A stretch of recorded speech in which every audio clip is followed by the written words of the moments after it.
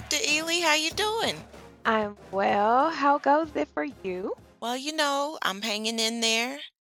I am encouraged. I got my second vaccination, so I'm just building up my strength because it's finna be a shot girl summer. Yes. I like that shot girl summer. And mind you, I'm selling wolf tickets because the truth is somebody gonna have to get me out of quarantine because I have been here and I have gotten quite used to the door being closed. The door is closed. The door is closed. I have sealed myself off from the outside world, and I'm just peeking out the window.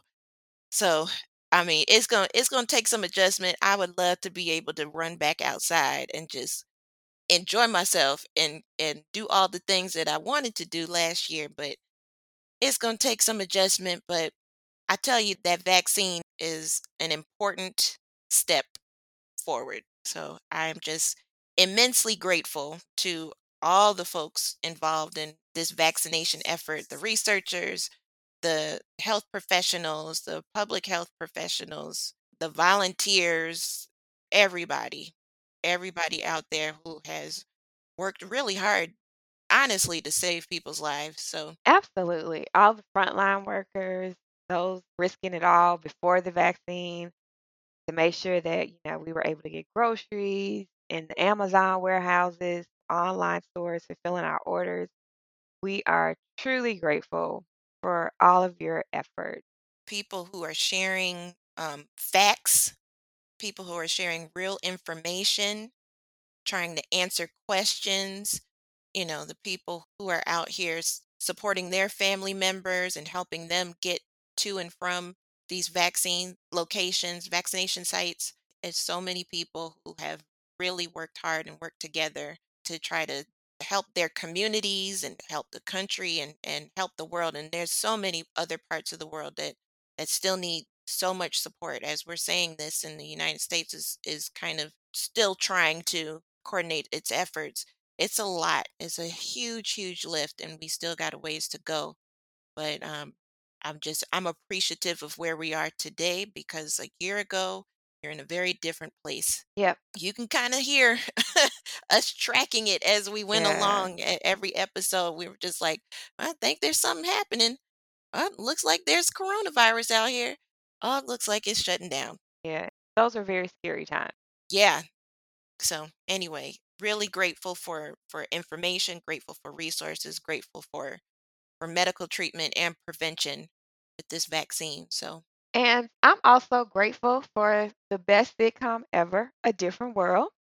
And today we are going to review one of my favorite episodes ever of A Different World, episode 7 from season 2, entitled A Stepping Stone. And just a reminder to our listeners and classmates, we have structured the podcast to review each episode in chronological order. So if you haven't already, make sure you go back and listen to our previous episodes. But nonetheless, A Stepping Stone aired December 1st, 1988.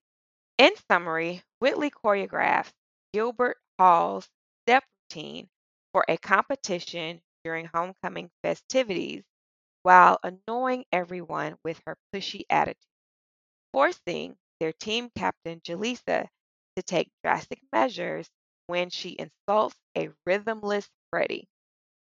Meanwhile, Walter recruits Dwayne into tutoring the football team's star offensive lineman, also known as the meat locker, for a math test that he must pass in order to remain eligible for the big game.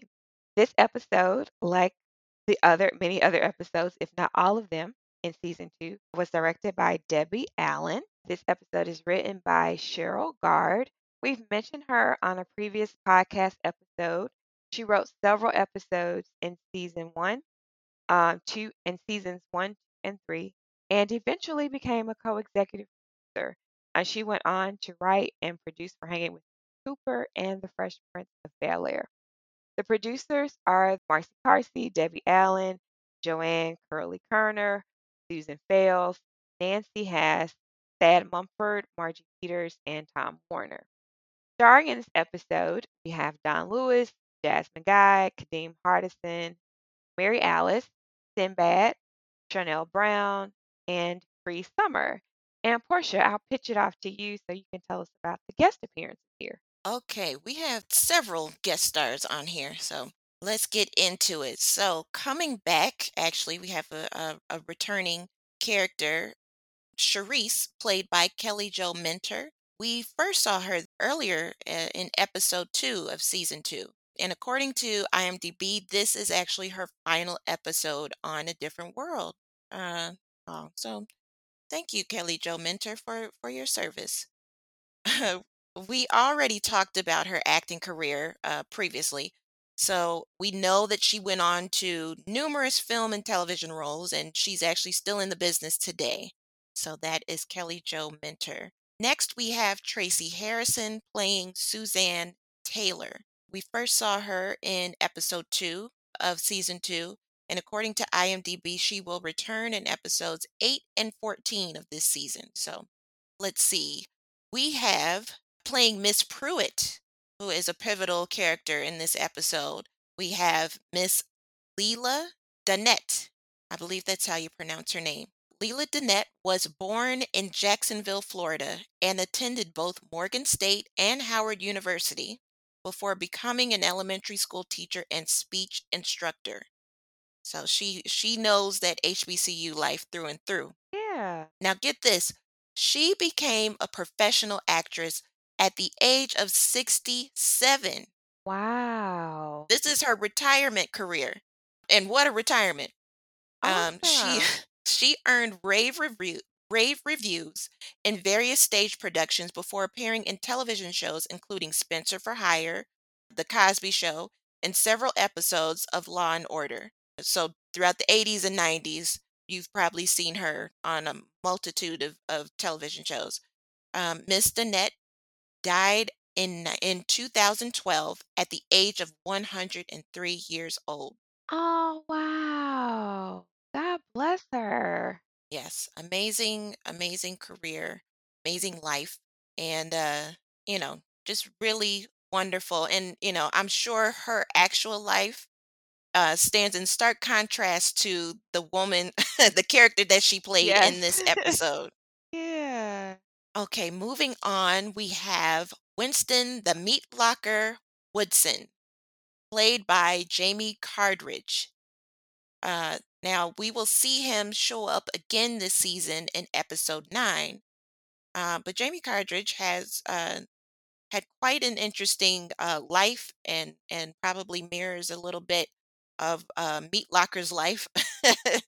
We'll find out a little bit more about him. But Jamie Cardridge actually was an All American football player at Oklahoma State University before turning to professional wrestling under the name the Harlem Warlord, which is quite Okay. quite a name. But if you were sitting there watching this episode and saying to yourself, man, he looks like a football player or a wrestler, you'd be right. He was both. Yeah. Allegedly, he was discovered by a casting director while working out at a gym, and that's how he became an actor. And according to IMDb, this very episode was his very first television role. So, what a way to make an entrance. And he does a good job. He does an excellent job. Yeah, he really holds his own. After A Different World, he went on to appear in the movie House Party and in numerous TV shows throughout the 90s, including Family Matters, Who's the Boss, Hanging with Mr. Cooper, The Wayans Brothers, Fresh Prince of Bel Air, The Parkers. Like, basically, if you watch black television, you probably saw him once or twice. Yeah. And he was also a cast member in the first 2 seasons of Malcolm and Eddie alongside Malcolm Jamal Warner, aka Theo Huxtable. So it comes right back around, back to the Hillman universe.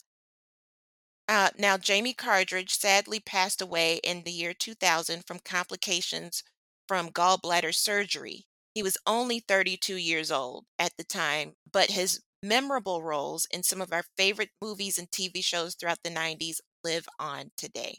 Oh, wow. Yeah. Next, we have playing his teammate, who's credited as football player. That's the name. Playing football player, we have Lance Reed. Now, according to IMDb, this was his very first television role as well. And he went on to appear in several TV shows, including Life Goes On and The Fresh Prince of Bel Air. Unfortunately, I wasn't able to find too much more than that. But yes, so that is Lance Reed. And finally, last but certainly not least, playing Libby Hall's step captain. She don't have a name either, but listen, I know you know who she is. Mhm. This is Eartha Robinson. Don't let the airtime fool you. Her character didn't have a name, she wasn't on very long, but this woman is a huge deal, was a big deal at that time, and still remains a big deal in the entertainment industry today. Eartha Robinson is an actress, dancer, and choreographer. She attended the performing arts high school that the movie and TV show Fame was based on, and she made her Broadway debut in The Wiz back when Stephanie Mills was still playing Dorothy. Wow. Yes, so original production of The Wiz. She then went on to be cast in the TV show Fame as a dancer for 4 seasons. So again, that Fame Debbie Allen connection that we've been seeing all throughout. She went on to appear on A Different World for a total of 3 times, so we'll see her again later on this season and then again in season 4. She has also worked as an actress, like I said, and a dancer and a dance double for over 100 TV shows, films, commercials, stage productions, and specials, including School Days. So she worked with Jasmine Guy on School Days. She was in that, Good and Bad Hair dance routine thing. Y'all remember that iconic Yep. light skin versus dark skin, sister was holding it down for the Browns. And let's see. And she was also in the groundbreaking film Daughters of the Dust, Julie Dash directed film. She was also in the Josephine Baker story, Malcolm X, Stomping at the Savoy, La La Land. She made several appearances on the Oscars, the Grammys, the Image Awards, and the Essence Awards. She's done it all. She also served as a choreographer for films such as Polly, What's Love Got to Do with It, and Sister Act 2. And she's also served as creative director and choreographer for Aretha Franklin, Earth, Wind and Fire, Luther Vandross, Beyonce, Jill Scott, Kirk Franklin, and many more. Yes. Yes, this is a professional. And you may have noticed as I listed off her credits, she's worked with Debbie Allen numerous times. And like Debbie Allen, she's also founded her own performing arts company in LA. It's called Heartfelt Education Through the Arts, where she serves as the dance instructor. And here's a fun fact: Miss Vernie Watson, who played the dorm director Carla in the pilot for A Different World, she also works at this performing arts company and she serves as the acting instructor. So, full circle moment all the way around. Yeah, definitely. That is Eartha Robinson. So when you see her come up on the screen, recognize, recognize, put some respect on her name. You are witnessing greatness. Yes, yes, indeed. All right, so let's get into this episode because, like you said, Ely, it's your favorite episode. It's one of my favorites as well. This is Homecoming at Hillman College. We finna do it. We finna see what HBCU homecoming looks like. So, the ladies of Gilbert Hall are practicing for the big step competition, which they lost last year, unfortunately. So, Whitley does not want to repeat. And so she decided she was going to choreograph a routine that is sure to win, only if they would just do it correctly. And I understand that feeling. Sometimes you got a vision, you just need everybody to do it. Right. Do it the way I need you to do it. But honestly, by they, I really mean Freddie, because unfortunately Freddie's got 2 left feet and she is on the struggle bus with these steps. So they're down in the lobby of Gilbert Hall. They moved all the furniture out the way so they can practice. But Letty warns them, y'all need to move everything back in place by the time I return because she is on her way to pick up Hillman's oldest living graduate, Miss Pruitt. And they will host a reception right there in Gilbert Hall. So Everything needs to be put in place and be ready for her to be received. So let's stop there and let's talk about the fact that this is Homecoming 88, not Homecoming 87. Right. Because I'm like, last year, girl, there was no step show that Willie was in last year. Come on now. They could have left that out the script. Don't nobody believe it. They thought we forgot because what we remember is Homecoming 87, meaning in Right, season one, this was all about Denise and Grandpa, exploring their grandfather granddaughter dynamic. He came back for Homecoming. Um, and it was around this whole plot of trying to steal the bear head of the opposing team, of the rival right. team, rival school. And uh Denise and Maggie and Jaleesa, I think, were trying to plot because they were trying to defy these stereotypes against women.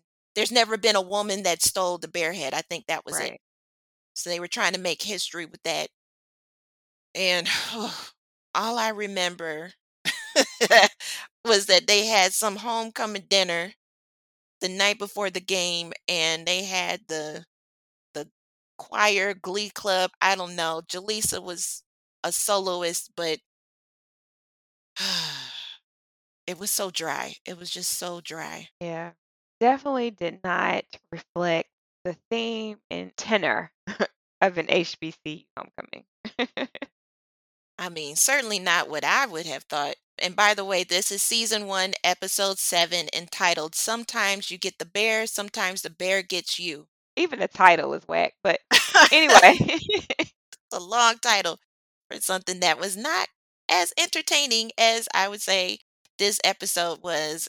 Homecoming 88 made up for it. We got the step team, we got some fun, we got high stakes. It's not about trying to steal some bear head. It's about trying to win this step show. Which is real. That's what homecoming is, like, for real. Also, again, Whitley Gilbert, Dancing Queen. I just want to just give her another shout out. I appreciate these opportunities that Whitley is having to show off, or Jasmine Guy, I should say, Mhm, is having to show off her dance skills. This is at least the third time we've seen her this season mhm. dance after I don't think she did much of anything the first season. She did yoga. We knew she was flexible. I was just about to say that. The closest thing we saw her doing to dance was yoga. Yeah. So, all right. Let's move on to the next scene, which is at the pit, which is packed. Again, this is homecoming. But it's not too packed for Dwayne because as soon as he walks in, he makes a beeline for Suzanne. He sees her right away, Suzanne Taylor. And they decide to meet up at the bonfire later. And so, Dwayne is excited. He's got him a little date. And suddenly, Walter shows up to ask for a favor. As many times as Dwayne has asked him for a favor, including just last episode, give me a ride home for Thanksgiving, Walter certainly is in position to ask him for a favor in return. Pull out the receipts, Walter. Yes. And this is a big one because he needs Dwayne to tutor the star football player, aka the meat locker, so he can pass his math exam and play in the big game. He's Hillman's best shot at winning the homecoming game for the first time in 5 years. Woo! So it's a lot on the line. Dwayne agrees because he knows, the bragging rights are at stake. But when he learns that he'll have to start Friday night, he tries to back out because he just made plans with Suzanne. But again, like you said, receipts. Walter reminds him that Dwayne owes him and proceeds to list just a few of his screw ups that he's had to clean up. So, Dwayne was persuaded. He made a valid argument, strong argument, and Dwayne agreed to work with the meat locker. Now, right off the bat, we see down at the pit this banner that says destroy Hampton. I mean, again, nice detail, nice touch illustrating that we're talking about an HBCU. Because if you know, Hampton University is an HBCU, a real HBCU. which was established in 1868 in Hampton, Virginia. So, in-state rival. And just to give you a little fun fact, some of its notable alumni include Booker T. Washington, Wanda Sykes, DJ Envy. Every time I say the name DJ Envy, I got to say Angela Yee and Charlemagne the God. They come as a trio. And Mary Jackson, who you may recall was one of the hidden figures in NASA, and she was Mhm. played by Janelle Monáe in the movie Hidden Figures. So they Cool. have legacy. Yes. Okay, what else stood out about this particular scene for you, Ely? The one thing that stood out to me most was the reference to Kanishiwa. And Yeah, so I was like, "Dang, they interject Kanishiwa really, really early because I don't up until this point, we don't know about Dwayne's internships, right? He hasn't done an internship with them or, the career aspirations, whatever. And Kanishiwa is like a constant throughout, will be a constant reference throughout the series, right? you're right. I was surprised to hear the reference so early. They really laid a lot of groundwork to get him to where we know at the very end he ends up working for them full time.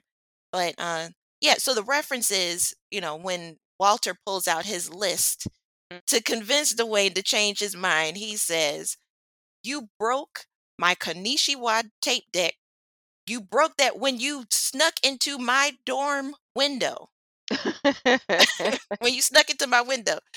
And I saved your behind when you decided you wanted to do a panty raid at Libby Hall. So, I mean, you out here sneaking and stealing and breaking things, and I got to clean up after you. You gonna do this for me." Yeah, yeah. And so I would say if we had to draw a parallel, maybe, Kanishiwa would be like Panasonic or Sony. yeah, Sony was a big one. So like Panasonic, Sony. But nonetheless, I was, in watching it, I was like impressed at the thoughtfulness that went into the writing and the storyboards. I was kind of like, what came first?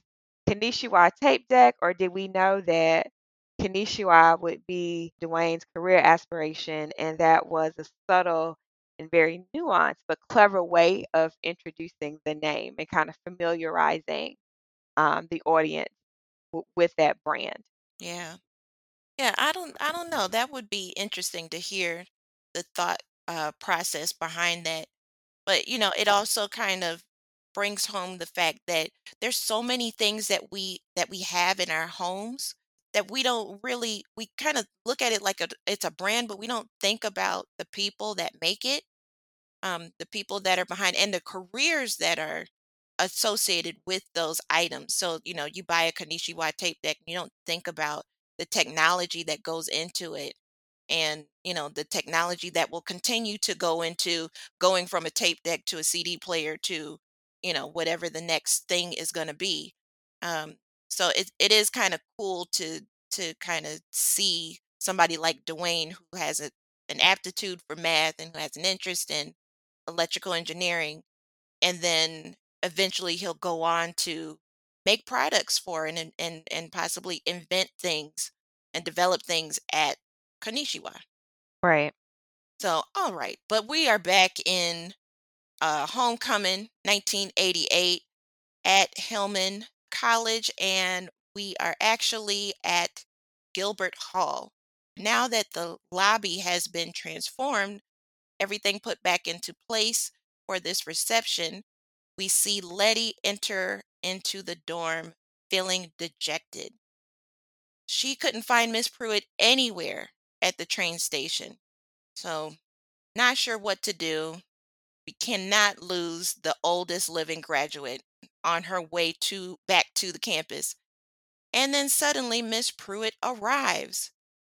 Relieved, Letty greets her and tells her she was so worried because she couldn't find her. And Miss Pruitt informs her that it's because she decided she was going to skip the train ride and take the cab all the way to Hillman. I'm not sure where her starting point was, but She tells Letty that she owes the cab driver $92 and she better not skip on the tip. So, interesting way to start off the day. So, while Letty is a good little girl and she pays the bill, she doesn't say anything. Whitley goes ahead and introduces herself, or shall I say, reintroduces herself, reminding her that they actually met when she was just 12 years old at a Lynx fundraiser in Richmond, Virginia. And she was so inspired by her leadership. Kim gives her a bouquet of flowers, and Jaleesa introduces herself as well. And Miss Pruitt is not impressed. She's having none of it, and she shoots down every compliment and kind gesture. Letty even returns offering some tea, and Miss Pruitt says, thanks, but I prefer sherry in my room. So they have quite a character on their hands at Gilbert Hall. What do you think about this scene here? It was funny. So when she mentioned the $92 cab ride, me trying to pull together missing pieces was like, oh, I wonder did she come from DC? Mhm. And then I was like, oh, or maybe she came from Richmond. And then with Whitley's recollection, I was like, okay, maybe she was, coming from Richmond to Hillman. So she kind of cleared that up. I also thought it was cool that they mentioned the link. Yeah. It's similar to a previous episode that we talked about where they mentioned the UNCF, Mhm. right? They don't explain it, but they mention it. So I really appreciate those very nuanced, but details that are very nuanced, but still very black, right? That, if you're part of the culture, you understand, you get, and you appreciate. And again, watching this show as an older person, I have a much greater appreciation for the way that they incorporate these types of details. Yeah. And it really serves as a shorthand, like, you know what they're talking about when they say the links. Mhm. So that tells you all you need to know. You know who this woman is, you know where she comes from, you know her social status, Right. you know everything. But for those who are unfamiliar with the links, um, it's actually one of the nation's oldest and largest service organizations. It was founded in 1946, and its membership consists of more than 16,000 professional women of African descent, with chapters in nearly every state in the US, the Bahamas, and the UK. And honorary members include Marian Anderson, Leontine Price, Rosa Parks, Condoleezza Rice, and Vice President Kamala Harris. Yes.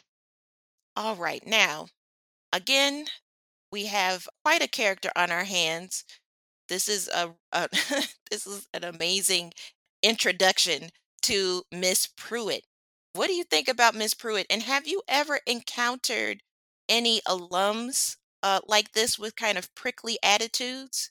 So, Miss Pruitt was a lot to take in.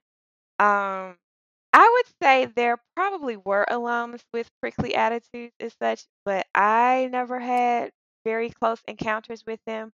But I do have empathy for Whitley because, a person of the stature and legacy of Miss Pruitt would definitely be something that I would aspire to be, similar to Whitley. I would have been very excited to meet her on campus, to see her and talk to her.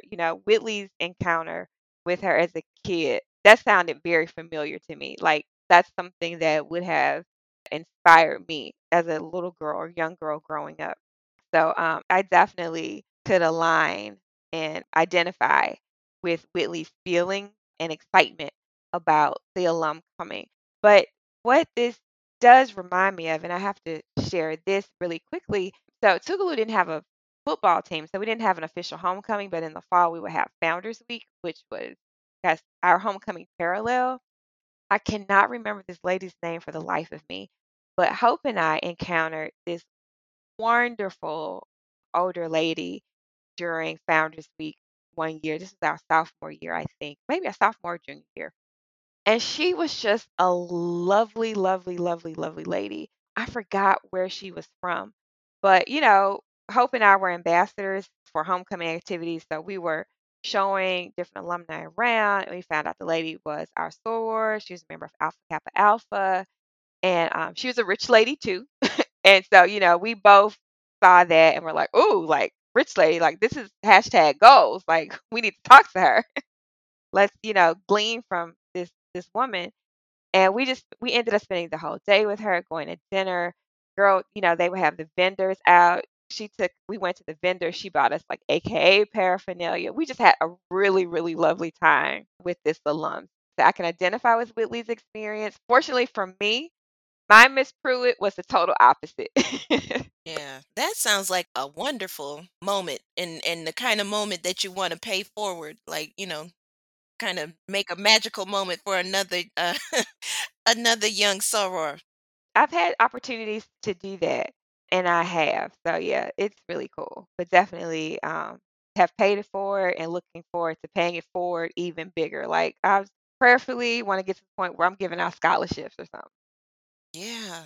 I didn't mean it like you need to do that. I was just talking out loud. Like that would be amazing to for me to be able to do for somebody else because that's like life-changing kind of stuff.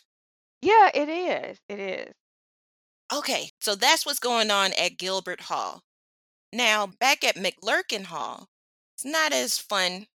Not that it's especially fun with Miss Pruitt there at Gilbert Hall, but Dwayne is struggling. He is trying to tutor Meat Locker, and it's not going well.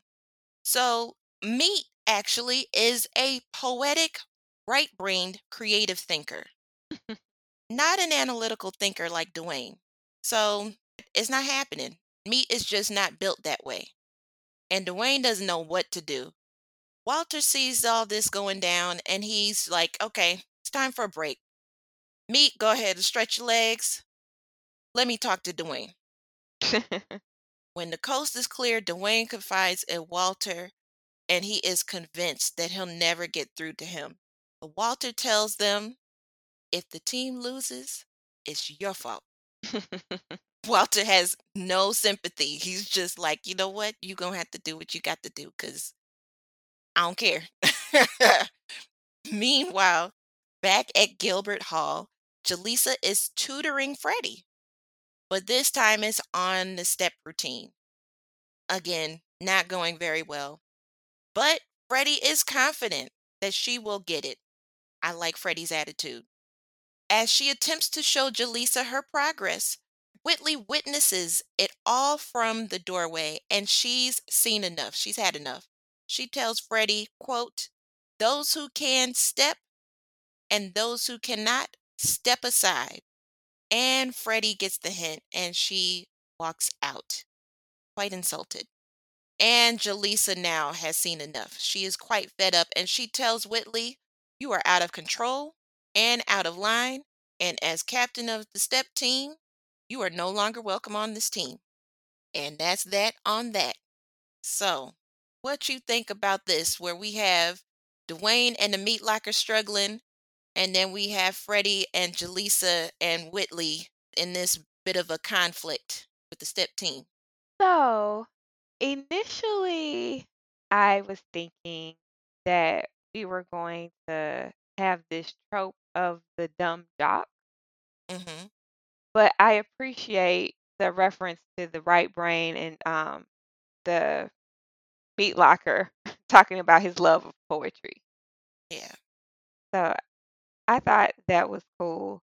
It's a sitcom, so things are played up and characters there's a bit of hyperbole, right, in our characters, but definitely brought back memories of step practices and the sorors who had some challenges, especially when we were preparing for our probate show, right? Because everybody's in the probate. With the step team, you got the dancers and the people who can step for real.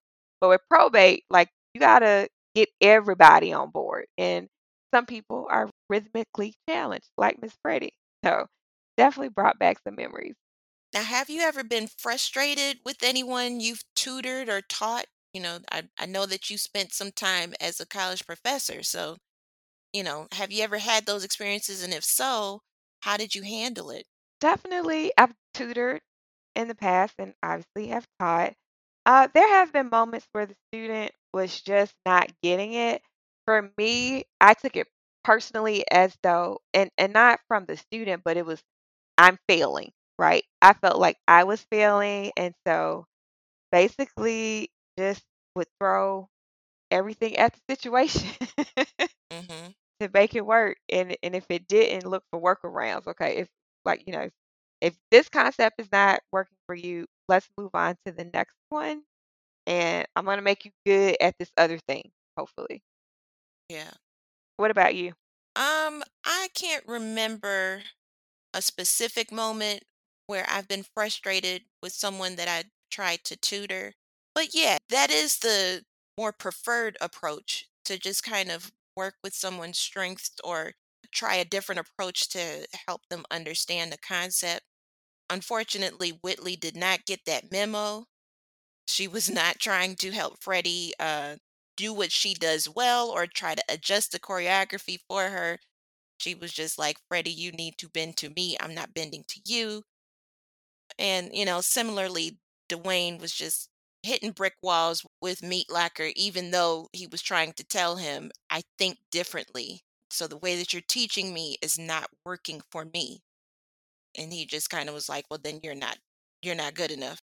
I don't think that I've ever approached anyone with that kind of attitude, Yeah, but yeah, I'm sure I've had moments of frustration, mostly not knowing how to adjust, or not knowing, what to do, but really wanting to help.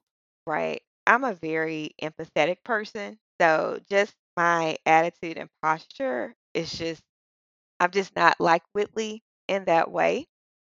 But I can appreciate Whitley's toughness, and I've been on the receiving end Mm, of that type of toughness. I remember as a little girl, I was in this drill team dance camp over the summer, and it was a pivot turn. I could not get that pivot, and I remember the young lady. She was a high school student at the time. She was a senior. Her name is Tammy, and you know that saying, "People will never forget how you made them feel."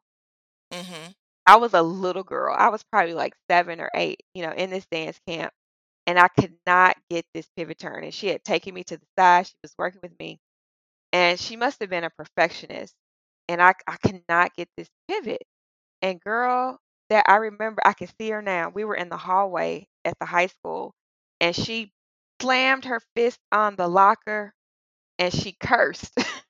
She was like, "Shit!" And that hurt oh, my little feelings so bad. Like, I remember that like it was yesterday. I'm 41 years old, remembering this one particular event from the time I was 7. But, so then she, like, handed me off to this other girl who was on the dance team as well. She had a lot more patience. I don't remember her name, but I could see her face in this moment. And I've for years, like, I've wanted to run into her again and say, "Thank you for working with me on this pivot turn." But anyway, I eventually she worked with me, worked with me, worked with me. I eventually got the pivot turn and, did the doggone thing in our final performance. And my original teacher, her name was Tam I remember her name. Her name was Tammy. She was very, very proud of me in that moment. But, I also this made me think about as we're talking, actually, I'm thinking about the documentary, the, Hot Chocolate Nutcracker, and mhm. saying, Miss Debbie Allen was pretty tough too, or is tough Oh, yeah. in her dance studio. So, sometimes, it's just that's part of the game.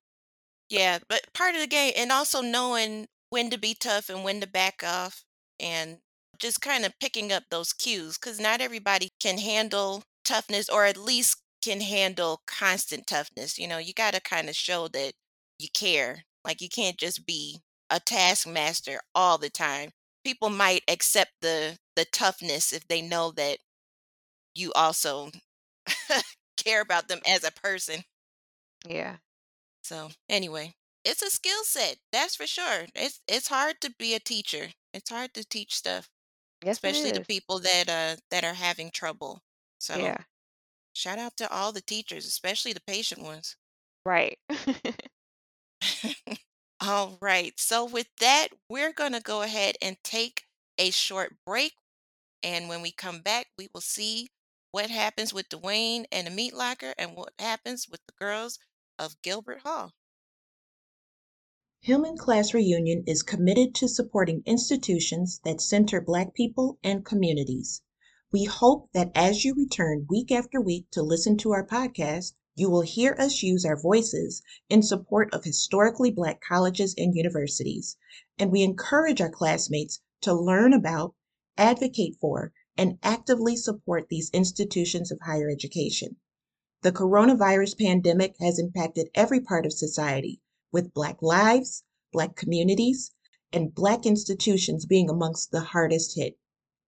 Therefore, all season long, we will highlight and donate to a variety of HBCUs which have long been the foundation of Black excellence, Black intelligence, and Black innovation. Now more than ever, these institutions need our support. This week, we are highlighting and donating to Lincoln University in Jefferson City, Missouri. Founded in 1866, Lincoln has the distinction of being founded by the 62nd and 65th United States Colored Infantries. Go to lincolnu.edu or hillmanclassreunion.com/wordpress to learn more about Lincoln and ways you can support. All right, we are back to finish up this special step show episode of A Different World. All right, so now we are back at McClurkin Hall, and we see Dwayne and Meat are still going at it after missing yet another question. Dwayne asks if he's trying to fail this exam on purpose to avoid playing a game. Because if so, it may explain a lot. But Meat actually reveals that he has a long-term plan. He's got a strategy. He really wants to play in the game because he wants to go into professional football so he can earn enough money so he can retire and write poetry. There's a method to the madness.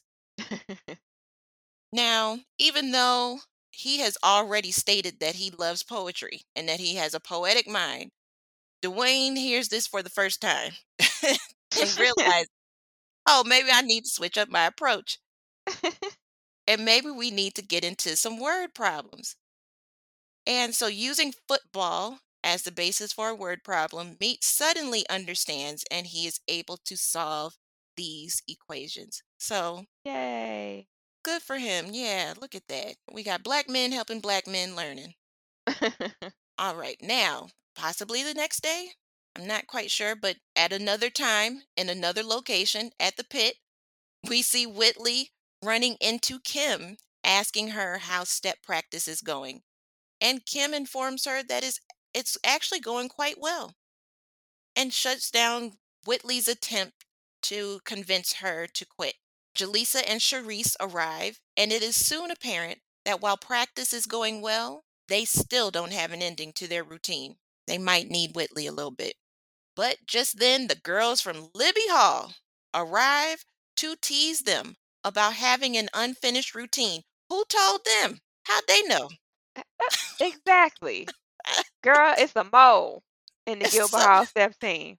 somebody is telling All the business. all the business.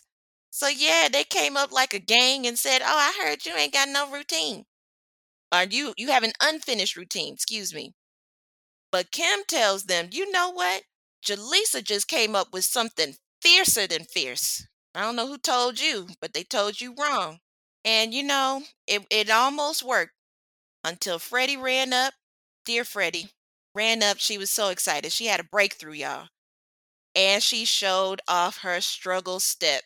And girl, the Libby Hall girls, that's all they needed. That gassed them up even more. And then, they gave Jaleesa a little quick charity step. Because as the step captain said, y'all can have that one. We don't need it. We don't need it with that high kick. Oh my gosh. The- Listen, and the girls were shook. including Freddie, who demanded Jaleesa bring Whitley back. I was a little surprised Freddie was like, "No, we need Whitley," after the way Whitley treated Freddie. But they knew they needed some ammunition because Yeah, that little quick 5, 6, 7, 8. Whoa. girl. I used to try to do that when I was a kid. Do that specific step? Uh-huh. How'd it go? It worked. I was a little dancer. I was taking gymnastics and ballet, so I had a little, too bad TikTok wasn't around, baby, because I might have been TikTok famous, okay? Listen, the whole time, I just have to say this. That particular step, but even the step routine, the big step routine that we'll get into a little later, I was like, this is more than step. This is some trained dancer type stuff. This ain't no, regular college girls. These are folks obviously that came from performing arts high schools and has a strong dance background and was in fame doing these fame kicks. Oh my gosh. Yeah. So yeah, I love that little quick step that they that they broke off and said, "Y'all can have that one. We don't need it." Now, what stood out for you in this particular scene? First off, and our listeners will probably say, LaRonda will not let this go. Did you see the people dancing in the pit? I actually didn't notice the people in the pit necessarily, except for I noticed that when they did their dance, I didn't see enough people turn their heads to look. I True, was like, true. there's some action going on and y'all Mm, just missing it. yeah, like you just pointed out, why didn't anyone turn a head? Like, had that been on my campus and somebody just broke out in a choreographed dance, we definitely would have stopped and looked, I think. Cause who does that? just just all willy-nilly. Who does a high kick and just said y'all can have that? I Right. want to see. But yeah, this is kind of bringing back some memories for me because we didn't have black fraternities or sororities on my campus, but we tried our absolute best to make do. And we started our own step team, and I was on the step team. And we performed at the big dance fest I think it was every semester. I don't think it was every year. Um, Mm. but it was fun, and we did our steps, and I felt like I was able to keep up. Now, I don't know if I told you this. I came to Syracuse University for grad school, and they had a step team that was, unaffiliated with any of the Greek organizations. So they held auditions, and I decided I was going to audition. You did? I did. I passed the Oh, first round, okay. but that second round, boy, woo wee! They were pulling out some, Libby Hall steps, and it was fast. And I was just like, "Wait a minute. I ain't never stepped this fast before." And I mean, I put in a good effort. I tried. I was working hard, but they wanted speed and agility, and I Yeah, couldn't give them that. yeah. That Black Rain team was good. I remember them. They were really good. Yeah, I was just like, "You know what? Thank you for the opportunity." Um I'm sure I would not have been able to be a part of this anyway if I would have gotten picked because if the rehearsal was like that, I'm sure the practices were going to be even harder and ain't nobody got time for that when they trying to get a master's in bioengineering. Right.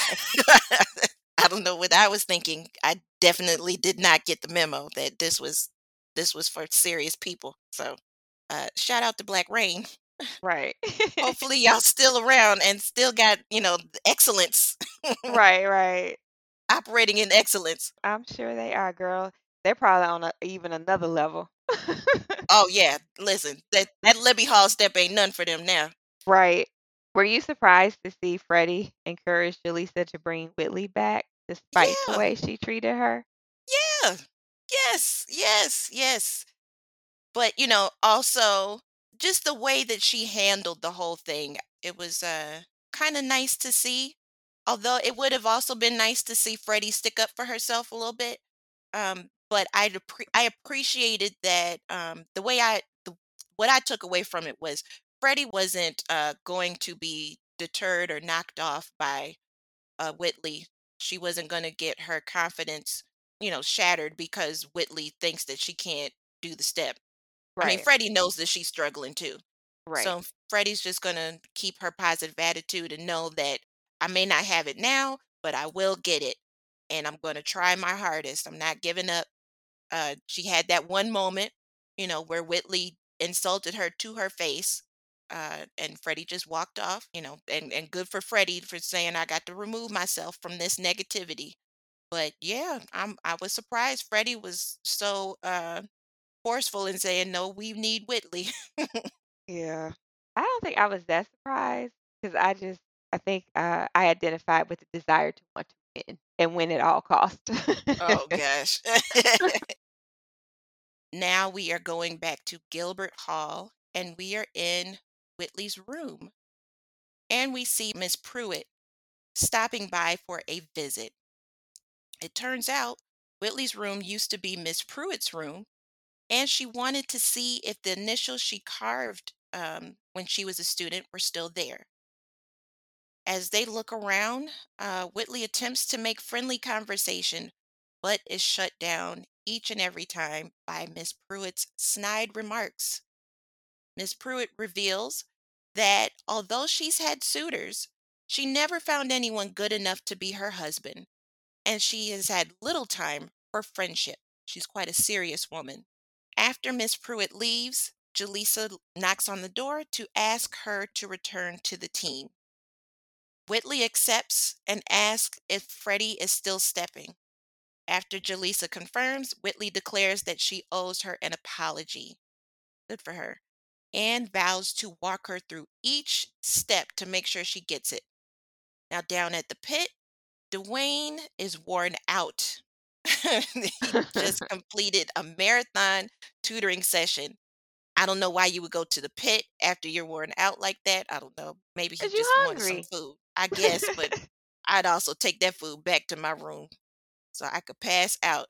But before he can really unwind, he is accosted by members of the football team, anxious to know if the meat locker will be able to play. Walter shoos them away, but he's just as anxious to know what happened. Suddenly, Meat enters the pit. The good news is he passed the exam. Good for him. But the bad news is, in his excitement running from the math building, unfortunately, he injured his leg and will be out of commission for a month. So there goes the big game. Womp womp. Aw. But the good news is he passed. He passed. That's right, because we here to learn. He passed his big math test. Dwayne, you did Yes, it, boo. you did it. You did it. A student athlete. He's there to, he did the student part. That's the Right, important right. part. Exactly. Most important. All right. Now let's go back to the Whitley Miss Pruitt interaction. What did you think about that? And what lesson do you think Whitley was supposed to learn with that? It was definitely tough. You know, it made it hard to like Miss Pruitt. But she's so cute aesthetically. Like such a cute little old lady.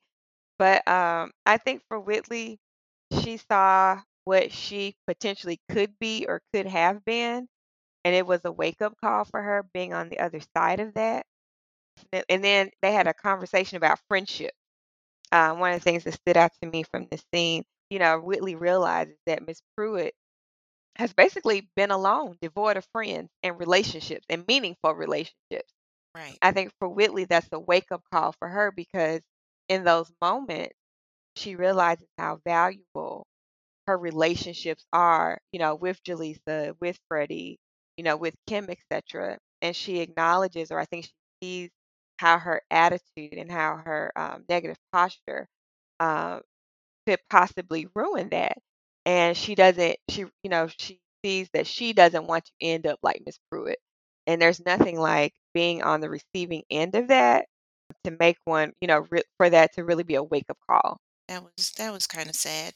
But the like you said, it's good that she got that lesson. She was able to get the lesson and apply it Right. immediately. Right. Because she acknowledges, like, I need to go apologize to Freddie. Like, let me get my friends back. Right. This may be going a little too deep, but I think under the surface of it all, what we see is her valuing her relationship. Even, I talked about wanting to win, right? So the girls are like, we want to win, bring Whitley back. But I think for Whitley, it becomes more about, you know what, I value my relationships more than winning. Right. So at the Right. end of the day, let me go back, apologize, and make things right. And let's do this as a team. Now, I do want to point out in this scene, we get a mention about Showtime at the Apollo. I think the Libby Hall girls were equated to Showtime at the Apollo. Mhm. Mhm. Again, another nugget Yep. dropped in this episode. I mean, there's a lot of nuggets being dropped in this episode. Yeah. Um, just kind of pointing out these little black cultural touchstones.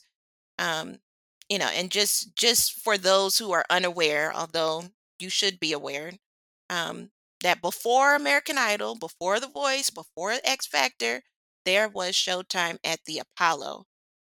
So Showtime at the Apollo was a syndicated variety show that ran from 1987 to 2008. So it was still um, pretty new at the time, Oh. back in '88. Um, it was a televised version of the world famous Amateur Night at the legendary Apollo Theater in Harlem, New York, which probably still goes on. Well, maybe not right now during the pandemic, but will continue to go on once things open back up. It's way too many black entertainers that were discovered to really name.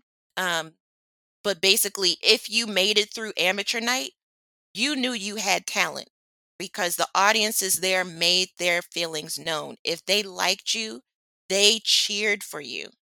And if they didn't, they booed you off the stage. Got that Sandman out there to Right. sweep you off. And, we cannot forget to mention Miss Kiki Shepherd, who Oh, actually makes an yeah. appearance in a later season, either season 5 or 6 Oh, of A nice. Different World. But she was a longtime co-host, affectionately known as Vanna Black, but her name is Kiki Shepherd. And there were also several hosts of Showtime at the Apollo, including Monique, Mark Curry, Sinbad was a host. He hosted from 89 to 91, and Steve Harvey. And the show actually came back for a short time in 2011 on BET and then again in 2018 on Fox. Oh, cool. Yeah. So that is Showtime at the Apollo. Just another thing I wanted to point out, or factor I want to point out about this scene is, again, drawing the parallels from season one and season two, some things that were carried forward. Dwayne, I love the fact that his academic strength and him tutoring. Remember, he tutored Denise in season one. Now he's been approached to tutor the Meat Locker in this particular episode and season. And this basically setting the stage for his career because eventually Dwayne will become a TA and a professor, et cetera, et cetera. So I just think it's really cool how these seeds are planted really early, which is not unlike real life. Yeah. Yeah, and it gives us an opportunity to see different sides of young black men. We see, Meat Locker, he's the athlete, but he's, got levels to him as well. Yes. And we see Dwayne, he's the smart one and he's so smart that he's able to tutor his peers. And although Ron's not in this episode, we get Ron, the kind of party guy, fun loving guy. So yeah, I agree. I appreciate, the differences in the different types of black men, young black men that we see, but I also see the consistency in how we're seeing Dwayne, and the emphasis on his intellect, and Yes. and how that intellect can be used to um benefit the entire school. Yeah, Because the way absolutely. Walter sells it is like the future of the football program hinges on your ability to get this boy through this exam. Let me also add this. Having HBCU experience, having attended one and having grown up around one and being growing up in a tailgating football family, those rivalry games are everything. Mm, Like I get the pressure that Walter and Dwayne were under, excuse me, because again, you're playing your in-state rival, Hampton. Like this is going to matter from that day up until they play again, whether it's homecoming or, rivalry week. So, I appreciate that. And again, that other aspect of HBCU culture that is not like I have mentioned, it's not explained, but it's there, and I appreciate it. yeah, yeah. All right, now this is the big moment we have all been waiting for. It is time for the big step show. So we are in front of Gilbert Hall. Walter is actually giving the victory speech because it turns out even without the meat locker, Hillman was able to beat Hampton. So they got the bragging rights, as you said, from now until the next time that they play. Seriously. Or it'd be some real trash talking. Like these rivalries are real. All right. So to start off the step show, we have Letty, and she admits that she is totally biased because she is about to introduce the very first dorm, which is Gilbert Hall, her dorm, and then the girls take center stage. All right. So we all remember this iconic scene. What do you remember about seeing this for the very first time? I remember appreciating seeing it on television because I had seen it in life, right? On college campuses and being at Alcorn for homecoming. We would go to the step shows, or we would see, just the fraternities and sororities stepping. But it's really cool, and I felt let me backtrack. Growing up in that, you feel like, or at least I felt like, this is me, this is my culture. Like this is going to be me one day, right? Mhm. These are my cousins, this is us. But it's really cool when you see you on television. It Yeah. just takes it to the next level. So I remember, and watching that for the first time, just being excited to see us on television because we didn't see us on television and we didn't see our lives on television. So seeing that was like seeing our lives on television. It was just very gratifying and it just made me happy and very excited. Yeah. Yeah. I highly recommend they got clips on YouTube. Y'all go and watch these, watch this particular scene if you haven't seen it. Even if you have seen it, watch it again. It's always fun. Yeah. So you see this group of girls, young black women, and they got this yellow sweatshirt, kind of cut off, I guess, sweatshirts and black pants, and they're like coming down the stairs of Gilbert Hall, the outside, and then they're getting into formation, and then they get into their step, and they also got some lyrics to the step. It's not just dancing. They got some words to say too. So let's get into these lyrics, if you don't mind. So I think these are the lyrics. I could not find anything official, but I saw some fan sites, and this seems to be what people have heard. So here's how it goes. A B C D E F G, Gilbert Hall's the one for me. We can't help it if we're great. For Gilbert girls, it's our natural state. Do tell we're fly. Do tell we're fine. Now slide. Hip hop. Snobby girls from Libby Hall. Next to us, you are flowers on the wall. I didn't know that. Ask the fellas who stand in line outside our door because they say that we are fine. Here's where it gets interesting. We don't wear hair weaves. We know how to dress. We're smart, clean, and cool, hot and fresh. And then there's a dance break. And then they go into do tell we're fly, do tell we're fine. Watch us blow your mind. Another dance break. And then they dance off saying Gilbert. Gilbert Hall's the one for me. ABCDEFG. Gilbert, Gilbert. And then that repeats. And that's the part where Jaleesa is kind of saying it. She's the last one, bringing up the rear. First of all, shout out to Jaleesa, because I know she was tired. I know I would have been tired if I was the last one and I got to say all this by myself and say it strong. And she got to finish it strong for it to work. So Dawn Lewis is the real MVP. But what do you think about these lyrics? I thought they were cool. It reminded me, just when I was on campus as a student, as a member of a sorority, and also, just being on campus as a little girl, the fraternities and sororities would do these chants. Mm-hmm. So, it definitely, I think this was done in the spirit of those. And I thought it was cool. Again, this is like a classic episode. Look, I'm glad you spoke the words. Some of that, I think I caught most of it. I think, but I didn't know the flowers on the wall part. I think I had missed that part. But yeah, I think it was cool. And again, a reflection of like just that real HBCU culture, Yeah. Greek life culture, reflection of Greek life culture, even though, they represent Gilbert Hall, which I'm sure we did for, some legal reasons. I think they, kind of make up a sorority, or not kind of. They do have a sorority that will be, and a fraternity that we will be introduced to at some point later.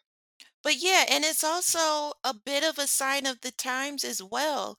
I didn't know all of the lyrics. I couldn't hear everything, but I do remember the part about we don't wear hair weaves. Hmm. And I had to think it's funny we talked about Debbie Allen when she came in, and one of the changes that she made was she changed Jaleesa and Whitley's hairstyles to look a little more natural, because if you remember, Whitley had a very long ponytail and Jaleesa had much longer hair. Now she got a very short cut. But not only that, it reminded me of the ways that folks kind of talked about black women's hair back in the 80s. I remember there being this strong like anti-weave sentiment, even though there were a lot of women who back then and before the 80s and since the 80s, who had many different types of hairstyles, wigs, weaves, braids, whatever. But there was also this, it was acceptable to ridicule black women for wearing fake hair. That's so interesting. I have no recollection of that. And that's not saying that, it didn't exist. That I don't think that was in my world. Girl, to be honest, I didn't know weave was a thing until I was like in middle school, high school. Yeah. Thank you for educating me on it. I didn't know there were discussions and debate about that in the 80s. Yeah, I just remember. Yeah, so I don't recall in my own personal life seeing or knowing of women who had weaves necessarily. And if, it also could have been that I just didn't know. I remember my aunties and my mom kind of pointing out people on TV. That's a wig, that's weave. And just thinking, why they think everybody got fake hair? Like, in my mind, I was just like, I don't know how y'all can tell. Like, everybody just, I don't get it. I don't understand. Um, but it was this kind of fixation on whether or not your hair is real, and fixation on length, and then also kind of pointing fingers at black women who had, who did not have their natural hair, quote unquote, who had that fake hair. And, I remember there were people who had stand up routines about it. Really? And yeah, or like remember I'm gonna get you sucker. They had this whole scene. I think it was Keenan Ivory Wayans and Anne Marie Johnson. yes, thank you. And the whole thing was let's kind of laugh at the fact that this woman who looks like this beautiful ideal woman, take her complete, take her body apart, because ain't none of that real. Not the Right. hair, not the nails, not the, not the butt, not nothing. Not the breast, like, I can't remember everything that she took off, but, A it leg, her butt, her her leg. wig. Her leg, her butt, her wig, and I think that was it. Yeah, just kinda taking it to the nth degree, but the concept being, I mean, the idea being the same. These women out here, they fake, they phony. Look at that wig, look at that weave. Or I remember, like, there would be fights in school sometimes, and one of the things, if it was black girls who fought, one of the things would be waiting to see if there was a braid that would be missing. Or, you walk through the hall and you see a braid that then fell out and be like, "Oh, it was a fight." Right.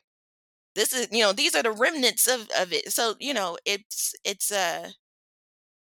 just was something that stood out to me. It was interesting to see that because at that time as well, it was not uncommon for black women to do that to black women, to kind Okay. of shame other black women, for that. I feel like nowadays we're in a different place.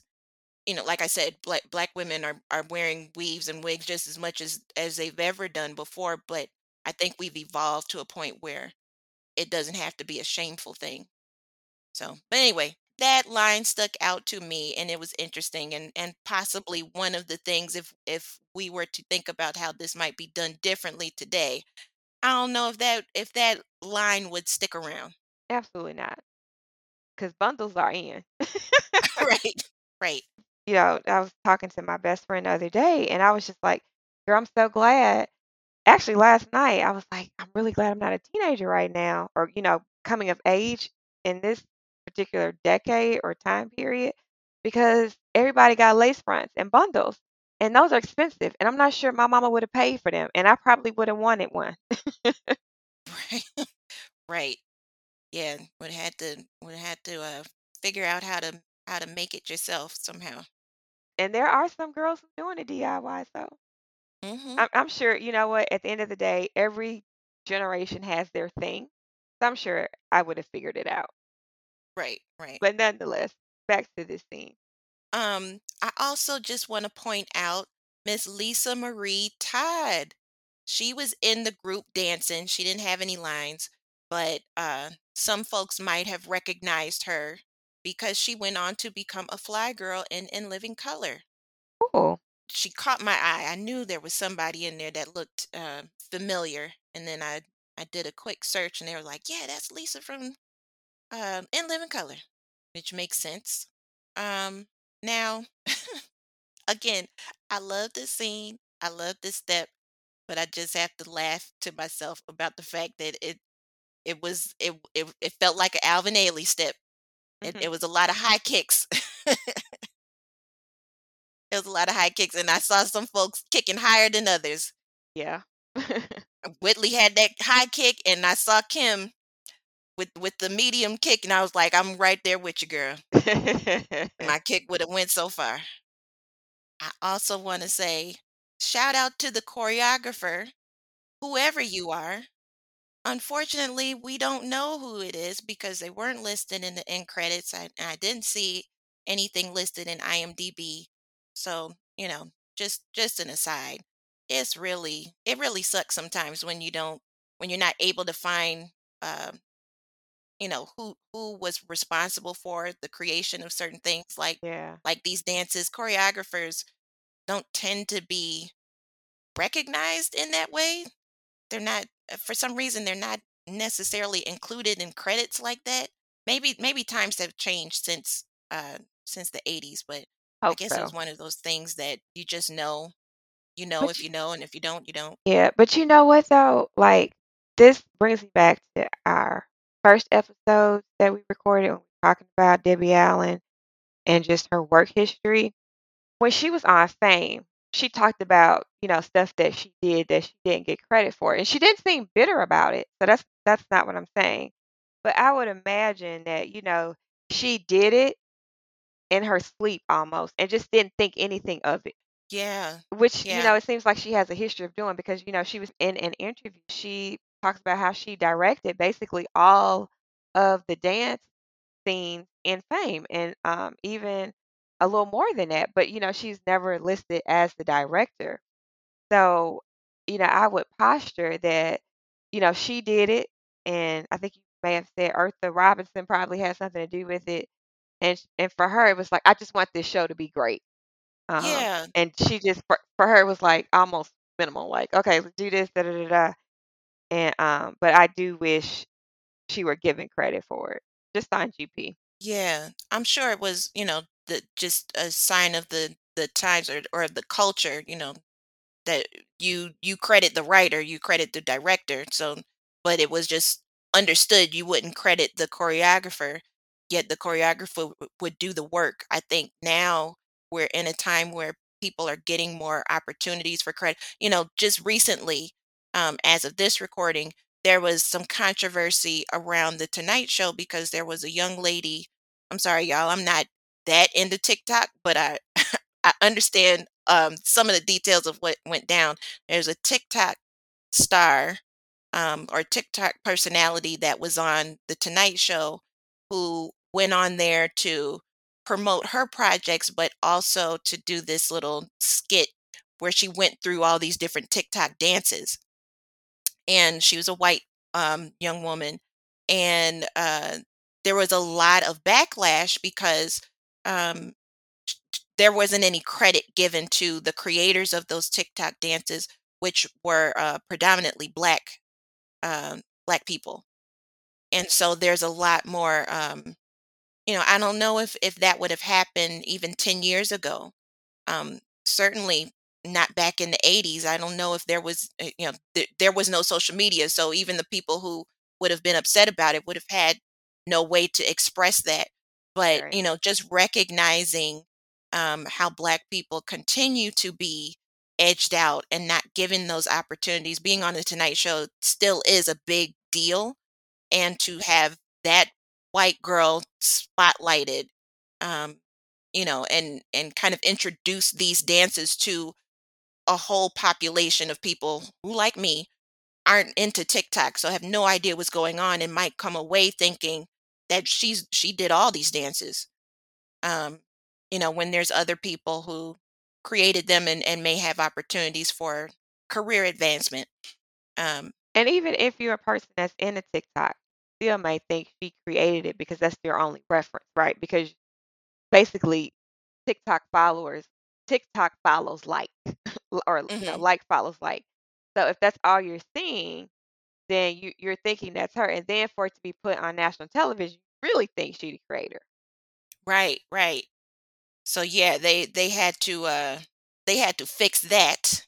Mhm. And then so a couple episodes, not a couple episodes, I think it went on hiatus, the Tonight Show, and then when it came back, they did this whole thing inviting those dance creators to the show via Zoom to talk about their dances. So, gave them a little shine. But yeah, there once was a time where choreographers were just not recognized or called out, and so it seems like we may be in a time where that's changing. So good for them, and I wish we knew who choreographed this routine, but it probably is a safe bet to assume it's either Debbie Allen or possibly Eartha Robinson. Look, or don't lest we forget Jasmine Guy. Or Jasmine Guy. You're right, you're right. It could be any one of those people. There's a lot of talent there. Okay, so that is the episode. So let's talk about some final thoughts and some takeaways from this episode as a whole. What you think? So, like I said earlier, it's one of my favorite and most memorable episodes of A Different World. It was definitely reflective of a true HBCU homecoming, unlike what we saw in season one. I also like the character development in Whitley because, I can't say enough. I am Team Whitley. So anytime we see growth and maturity, and again, just her becoming a better person, I am all about that. I liked also the focus on academics and athleticism because, it was academics first, even though our star football player ended up getting hurt. I appreciated that focus and that being incorporated into the theme. And also, the importance of that rivalry and not just about doing something stupid like stealing a mascot, which I've never heard done before, which, happened in season 1. So, yeah, this is definitely, one of my favorite episodes. I think it was a great episode. It was fun, it was engaging, it was funny. What about you? Yeah, I agree with everything. Yeah, definitely more closer to reality, or what I would think would be more realistic at HBCU homecoming than season 1. And I would even say this is closer to how Black folks spend homecoming even at PWIs. Really? I would say so, yes. I mean, again, Black folks have to make their own fun. So, it's not always that it's ingrained in the traditional sense. You have to kind of come up with your own activities, and you come up with your own traditions. So, you have to make your own fun. But the point being that you are spending your time creating traditions amongst yourselves Gotcha. and creating community amongst yourselves. So while the rest of the campus is doing the quote unquote traditional homecoming, you got your version of your Black homecoming, you and your crew. Okay. Yeah, I would say that this was closer to what I remember homecoming to be for me and mine. Got you. Maybe not necessarily organizing a step show between the dorms, but we doing stuff. Okay. We trying. I also appreciated all those Black references that we pointed out earlier, the Eveline, Showtime at the Apollo, the Links, Hampton. It was just all these nice little nuggets and signals just coming back to us, just saying this is a show about us. If you get it, again, you get it. And it makes the show that much more meaningful and rich for you. And if you don't, it's not gonna stop no show. You don't ever have to know who Eveline, Showtime at the Apollo, Links, or Hampton are in order for you to get the point that they were trying to make with this episode. So I love that. I will also say, we have another Ron free episode, and I have another Oh, theory. And my theory is Ron was so disappointed with Homecoming 87 that he decided he was not going to attend Homecoming 88. And instead, he went and spent that time with Millie. No one told him it was going to be a step show, though. you would not. They didn't tell him. Ah, Put it like this. In 1987, we know we were not at the real Hillman. it was a parallel universe. That was not the real Hillman. No one misses homecoming. And you will not let Willie go. I mean, Millie go. He was so disappointed last year. He wasn't going to stick around. I can't go with that one. He'll be there for 89 now that he knows 88 was lit. Nobody told him. Dwayne didn't tell him. I'm gonna go with his dad. His daddy made him come home again and sell cars. They had, they had to fall block. They had to fall blockbuster sale.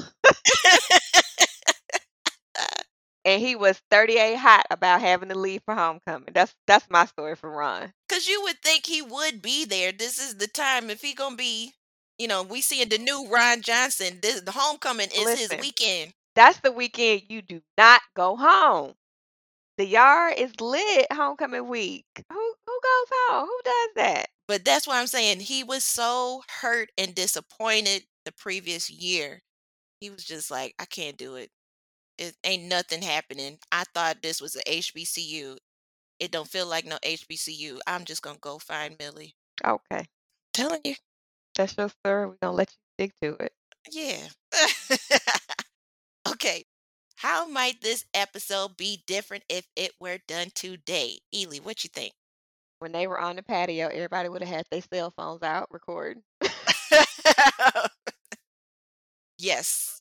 I was gonna say the step routine that you mentioned earlier, you talked about the dance and the choreography. What I'm noticing, even though I don't think that level of dance would have been incorporated in a step routine in the 80s, today, when I watch videos of the undergraduates, girls, their step routines are like for real, like some technical, highly choreographed, like Beyonce video type stuff.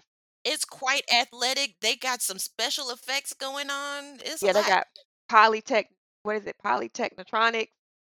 Oh, Like, I don't know. I don't know what do what you that call word is. You Oh, know, we have pyrotechnics, pyrotechnics. pyrotechnics. Thank you. They would have had pyrotechnics, girl, some screen images in the background, a guest appearance by somebody from TikTok or Instagram model or something. It, you Listen, know, and I've seen, with all this social distancing and people not necessarily being on campus or having hybrid stuff, I've been seeing step routines or, probates and things like that on video. Like it's filmed specifically so that you can watch it. It's not a live performance necessarily. It's a performance for film.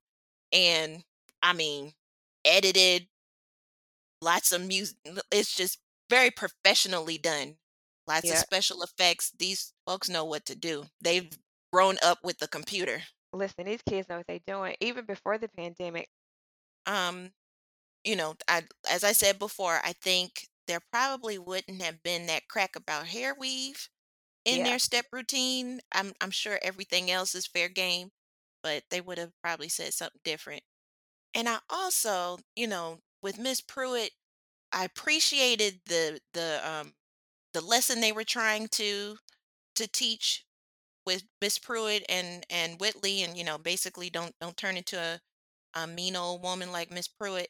I feel like if that were done today, there would have been an emphasis on the lack of friends and those intimate and important relationships and social bonds rather than her lacking a man. They mentioned her lack of a man and they talked about her lack of other. They emphasized the lack of a man and they tacked on the friends too. Because Whitley then followed up with, I would think a woman of your stature or, your importance would not would have many men basically, falling in line. I can't imagine you would be single. And then she was like, yeah, well, basically no one was good enough for me. So they had more of a conversation on that man part and not the friends part. And I feel like if it were done today, there would have been either more even conversation about that or there would have been more of an emphasis on the friendship part. The lesson wouldn't have been don't be manless like Miss Pruitt.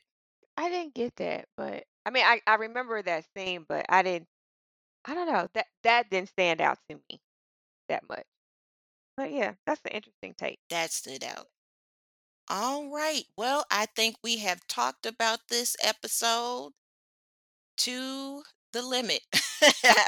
We have gone into a deep dive on this legendary episode called A Stepping Stone, from 1988, episode 7 of season 2. I enjoyed going down memory lane and learning the real lyrics. I think these are the real lyrics. We'll have to get somebody from a different world to let us know. Jasmine Guy, Don Lewis, let us know. Right. Do we have the lyrics right? And y'all let us know too, listeners. If you think that you heard something different, let us know. Oh, I forgot. We need to rate this episode, huh? Uh, yeah, I'm waiting on you. Oh, I'm about to wrap it up. Okay. How would you rate this episode, Ely? Like Letty, I am biased because this is one of my favorite episodes ever. So I'm giving this one a 5. I'm gonna give it a 5 too. It was the step show for me. Yeah, I did love that part. All right, so I think this is our first 5 of the season, right? I think so. Cool beans. We've come a long way. Yeah, because I don't think season 1 got more than a 3. Whew. If it did, it was a bit generous. It was. It So, was. but and not to pile on, not to pile on. A lot of people say they don't like season 1, and that's fine. That's fine. Everybody got opinion. Mhm. So, anyway, let's wrap this up. Thank you, everyone, for joining us on this episode of Hillman Class Reunion. We had so much fun reliving A Stepping Stone, episode 7 of season 2. Looking forward to coming back next time. Y'all join us. Me too. This is so fun. Talk to you later, Dr. Flowers. Talk to you later, Dr. Ely. Bye. Bye.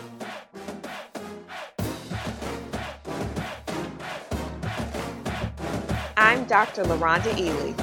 And I'm Dr. Portia Flowers. Thank you for listening to this installment of Hillman Class Reunion Podcast. Hillman Class Reunion is produced, written, directed, and edited by LaRonda Ely and Portia Flowers. Original intro and outro music was produced by our friend and brother, Daquan Bowen. You can get more information about him at daquanbowens.com. That's DequanBowens.com. Don't forget to follow us on Twitter at Hillman Reunion, Instagram at Hillman Class Reunion, and Facebook at Hillman Class Reunion. And visit our website at hillmanclassreunion.wordpress.com. And hey, classmates, like, rate, and subscribe to Hillman Class Reunion on Apple Podcasts, Spotify, or wherever you get your podcasts. We hope that you join us for our next episode of Hillman Class Reunion. Bye! Bye!